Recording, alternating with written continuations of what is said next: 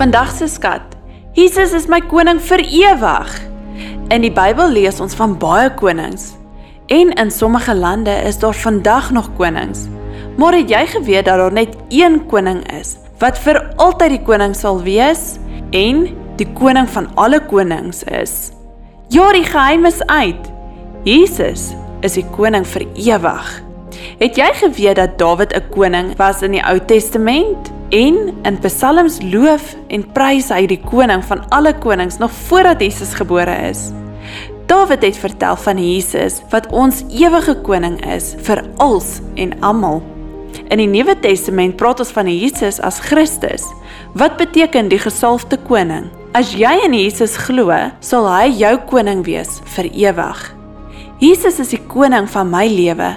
Dit beteken my lewe, my talente, skatte en tyd.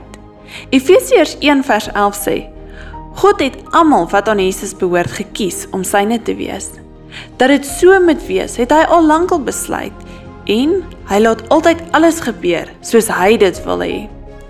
Vandag in jou stilte tyd, sit musiek aan en aanbid Jesus as die koning van jou lewe. Skryf in jou joernaal wat jy beleef in hierdie tyd van aanbidding. Kom ons bid saam. Here Jesus, ek buig voor U. Ek glo dat U die een ware koning is. Ek wil U naam besing. Dankie dat U die koning van my lewe is. Help my asseblief om te doen wat U wil hê ek moet doen.